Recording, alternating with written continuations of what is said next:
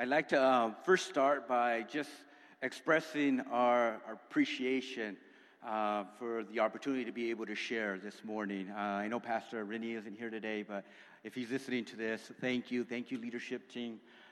Really grateful. Our family has been so blessed to be able to be part of Glad Tidings. From day one, the hospitality, the generosity has made us feel at home, and we just want to say thank you. You know, I've had the opportunity to be with Teen Challenge New England since 2005. That was when I came in on a one-way ticket from California to Boston, desperately seeking help. My life had spiraled out of control, and no matter how hard I tried to get off drugs, I just couldn't do it. I remember getting to the point in my addiction that telling myself that, you know, some people have to use insulin to survive their diabetes. I was just going to have to use drugs, and I have accepted that in my life.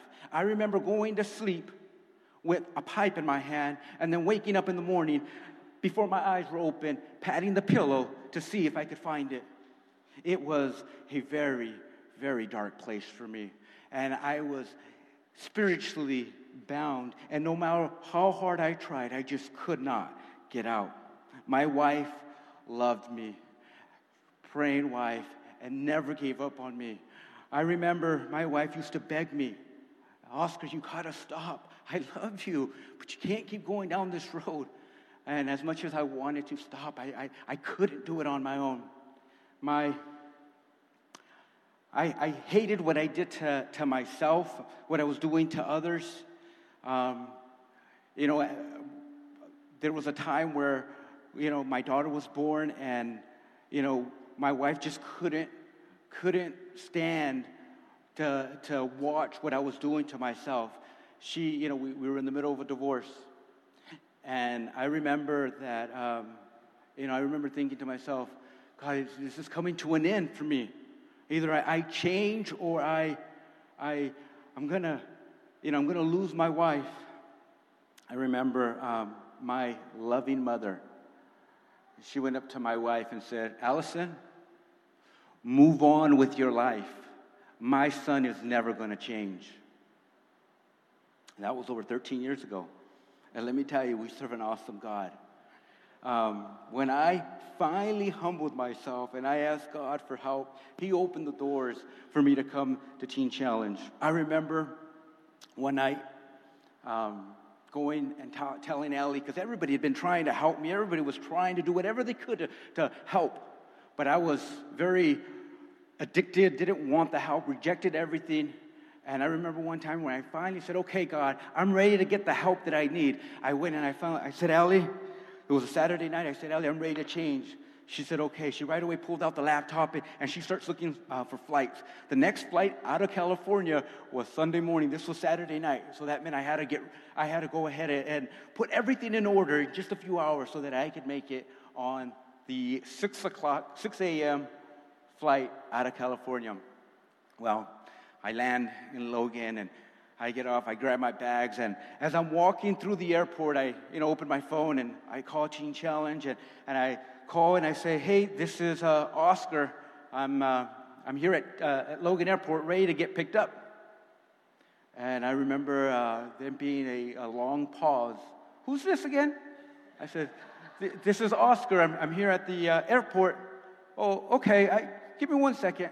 And then in the process of them coming back to the phone, it dawned on me that I was such in a hurry to leave, I forgot to tell Teen Challenge I was coming. So here I'm at the airport thinking, oh my gosh, hopefully they're going to come pick me up.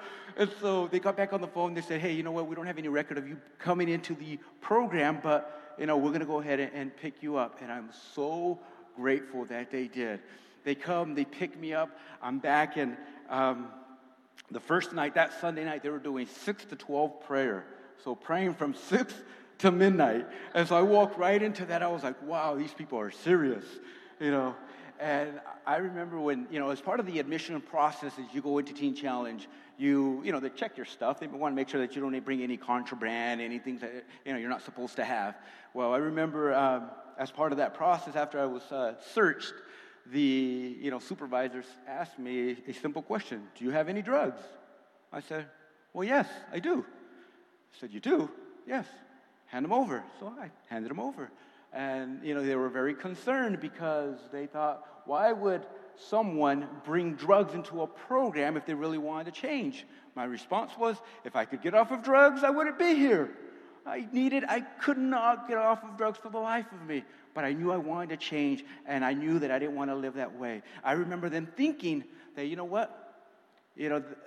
I might not be able to stay because of, they questioned my seriousness and just the way everything went down. I just showed up and, I'm expected to get into the program. But you know what? I was desperate, and I was ready for help. I remember thinking, they have staff meetings on Tuesdays, and I was thinking, man, this is Sunday, Monday, Tuesday. I'm just thinking, well, what happens if they tell me that I can't stay? What happens if, what happens if they say, I'm sorry, but you can't be here right now? I said, you know what? I am going to move right across the street, and I will stay in that parking lot, and I will wait, and I will show them that I am serious, because I will wave at them every time they pass by so that they would see that I am serious so that I can get the help that I needed to change my life. Well, that was the beginning of my journey, and I would love to say that it's been so easy, and it's just been, what's the best word for this? It's just been a cake, a walk in the park. It has been so incredibly difficult. When I got to Teen Challenge, you have the opportunity to really focus and pray and really look at yourself. And I remember praying, seeking God, and God really dealing with a lot of the shame, a lot of the guilt that comes from addiction. And God started to restore my family. And I remember, calling Ellie. And in Teen Challenge, you have a big group. We have 80 plus guys there. And I remember you only get 2 calls a week. And I remember one time I call Ellie and say, hey, how's it going? And I could tell that she wasn't herself. And you only get 15 minutes, and those 15 minutes go real quick if no one's talking. And so I remember saying, hey, is everything okay? Yeah, it's okay. But wasn't saying very much more. And I knew in my spirit that something was going on. I said, do you want to talk about it? No, I'm okay. And then she finally says towards the end of the 15 minutes that she had watched a 60-minute segment on methamphetamine. And they said that, those people don't really change. And Oscar, are you going to change? Are you going to go back? And, what do you say to something like that? I had promised the world that I was going to change and couldn't do it. And yet I didn't want to say, oh, yes, I'm never going to go back, because I knew the struggles that I was going through. And so I said, I don't know how to answer that other than I'm going to do my best with God's help. I'm never going to go back.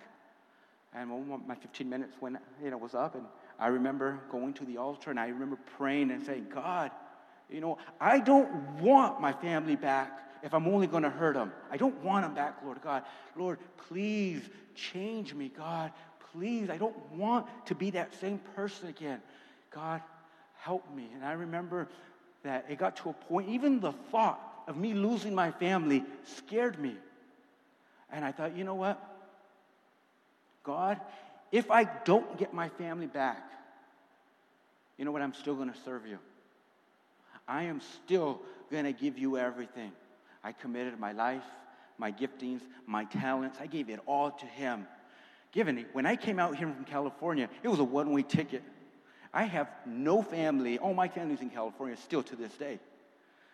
I committed myself and trusted the Lord and went through the process. He used the ministry of Teen Challenge to help build and strengthen my foundation. Like I said, that was 13 years ago. Since 2005, God has restored my family. They moved out here from California with my daughter, Kylie. In 2007, he gave me a son, Carter, which I'm truly blessed. While I was in Teen Challenge, I received my GED.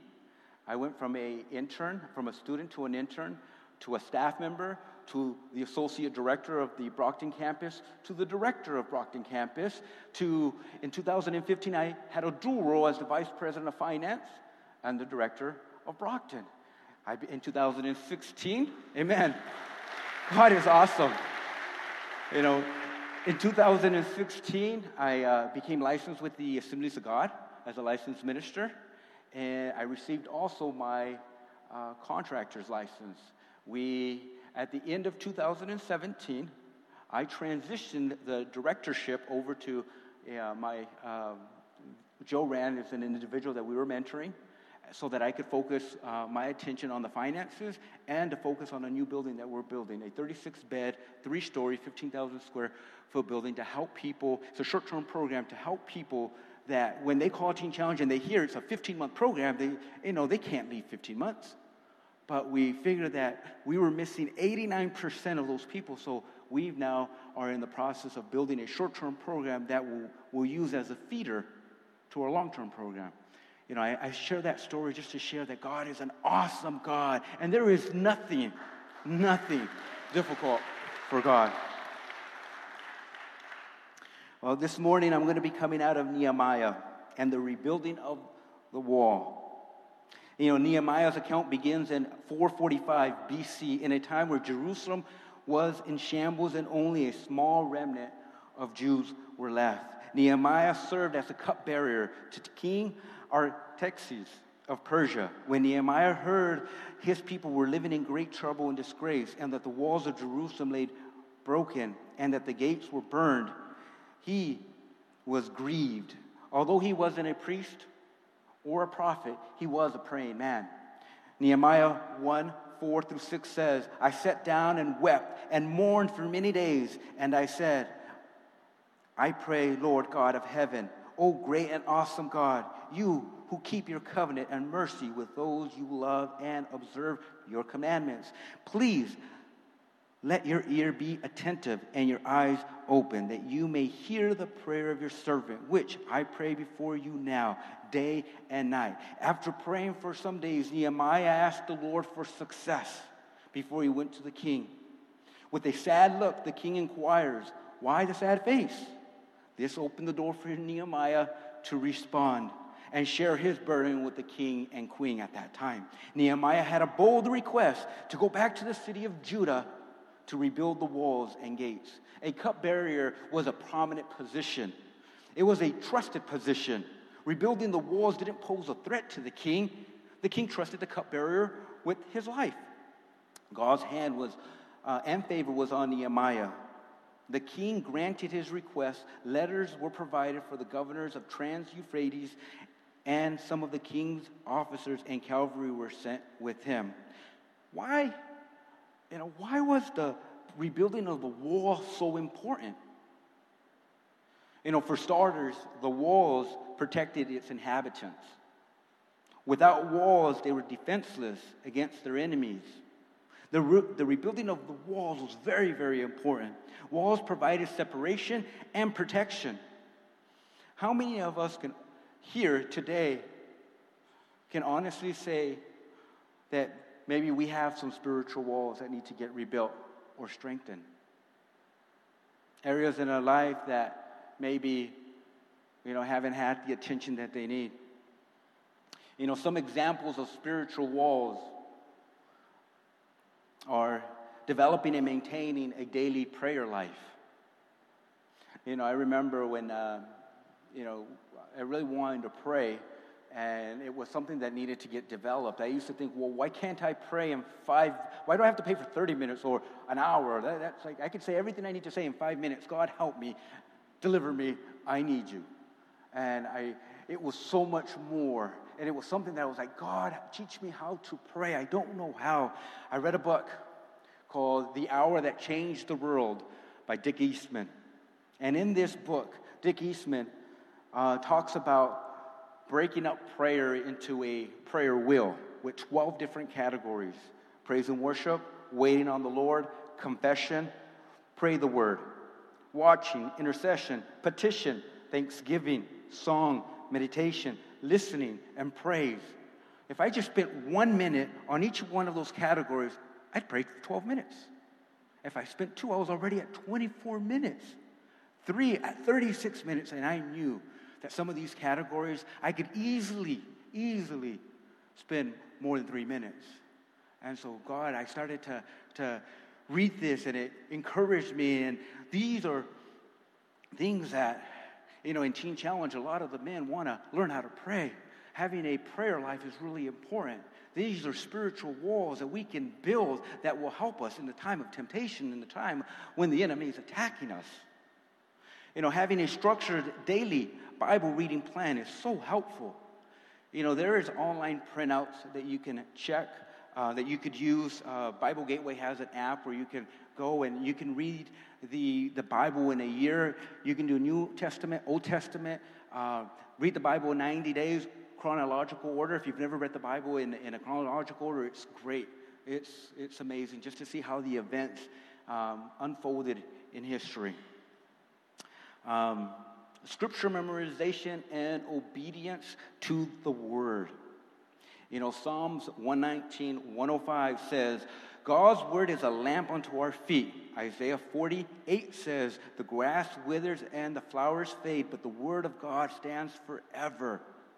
2 Timothy 3, 16 and 17 says, all Scripture is inspired by God and is useful to teach us what is true and to make us realize what is wrong in our lives. It corrects us when we are wrong and teaches us to do what is right. God uses it to prepare and equip His people to do good work. The Word of God teaches us how to live a godly life in an ungodly world. Spiritual walls help us to be alert and sober-minded and to guard against the enemy's attacks. It's not good when our walls are down. Things happen when our walls are down. When there is no clear boundaries in our lives, walls create boundaries that say, stop. You're not welcome in this place. Walls create dividing lines, and we need to build, and in some cases rebuild walls to limit the world from corrupting what is set apart from God. We need to seek God's Word to know how to build spiritually healthy walls around our hearts and our families. Psalms 127:1 says, unless the Lord builds the house, those who build labor in vain. Unless the Lord watches over the city, the watchmen stay awake in vain. We also need to make sure that we have strong gatekeepers. There's a story of Genghis Khan. He was a Mongol leader that ruthless reputation, great tactician, that he invaded China, but he was, there was the Great Wall of China prevented him from, going through the wall. And so he employed a network of hundreds of thousands of spies that would watch, their going ins, their going outs, their supply routes. Why? Because he was looking for the weakest point. When he did invade, one of the times he went through the gatekeeper. He found the weakest point. And that's just like the enemy. He'll look, he'll observe, he'll watch, especially if you've, had a reputation of, living a life, for him. And now you convert over and now you're making a difference in God's kingdom. The enemy is going to wait and he's going to watch to try to see how he can come in. And the gate needs to be watched. It was the weakest point. Some really good gatekeeper examples would be content filtering and parental controls. It's just two really good. We need to watch and control what our little eyes, our family's eyes, what comes in and what they're exposed to. Because nowadays, the world, TV, everything just works to desensitize us of what's really going on. And so, really, really important. The task Nehemiah had of rebuilding the walls was not without opposition. When Sanballat and the Horonite and Tobiah the Amorite heard about this, they were disturbed and set out to discourage the rebuilding of the wall. They mocked and ridiculed them. They intimidated them in an effort to try to get them to stop rebuilding the wall. When you serve God, it doesn't mean it will be without resistance. In life, you will have trials. In Nehemiah's case, we see that even though God was with him, he still faced many challenges. I want to stop here and pause for just a minute, because I feel like there's a few examples or life lessons that we can learn from Nehemiah. One, Nehemiah's story started with a burden. He knew the situation was desperate. My question to you is, what burdens you? What breaks your heart? What has God put in front of you that you cannot ignore? When Nehemiah first heard the bad news, he humbled himself, prayed, and fasted for days. What a great example to follow. Then Nehemiah waited for an opportunity to bring his concern before the king. He did not act in haste, but waited before God. Waiting is not wasting. And stuck and faithful look the same on the outside. Nehemiah did not complete the task alone. He had help from all walks of life. As a church, we need to work together. Every little bit helps. We all have unique gifts and talents. Nehemiah's opposition posed a real threat when rebuilding the wall. They kept their swords close at hand. We face a real enemy who wants to destroy God's work, and we need to keep God's word close at hand. Have you ever wondered why God gave Nehemiah favor with the king, but not with, Tobiah and Sanballat? I believe God used that opposition to strengthen their faith in God. Personally, I don't like trials and struggles. Sometimes I forget to count it all pure joy. I find myself saying, "Oh God, why me? What did I do? How did I get myself into this mess?" But you know what I also find is that those are the very opportunities that I have to get on my knees and seek God and use those opportunities to get closer to God. As we get ready to conclude, I'm going to ask the worship team to please come back up.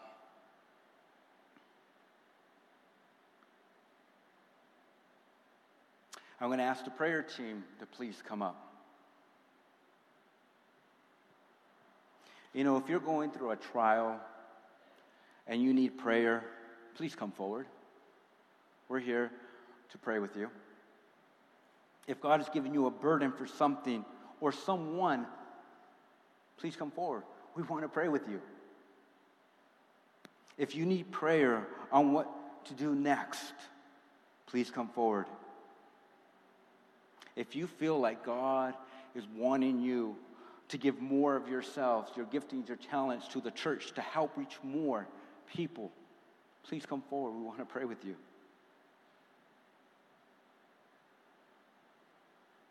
If you feel like you are being met with strong opposition, please come forward. A spiritual battle cannot be won in the flesh. We need God. We need God to help us. Nor can that battle be won alone. We need the Lord. So as the worship team gets ready to play, I'm just going to encourage you guys, please close your eyes, bow your head, spend some time with the Lord. God, we need you, Lord. God, we love you, and we ask, Lord God, that you would help us, Lord God, to build spiritual walls, Lord God, impregnable walls around our life, around our hearts, around our families, Lord God. I pray that you would give us wisdom, Lord God. We need you, Lord God, to be able, Lord, to stand strong. Lord, we can't do this without you. We are weak without you, Lord God. We know that in and through you all things are possible, God. Holy Spirit, welcome. Oh, hallelujah. If you have a family member or a loved one that's struggling with drugs or addiction of some sort, please come up. Let us pray with you. If you've lost hope on someone and you've given up, you don't think they can change anymore, let me tell you, we serve an awesome God and all things are possible. Please come up. There's nothing too difficult for God. With God, all things are possible. If, for those that are wanting to take a little bit of extra time and pray, you're welcome to pray. For those that need to leave, you guys are welcome to leave quietly.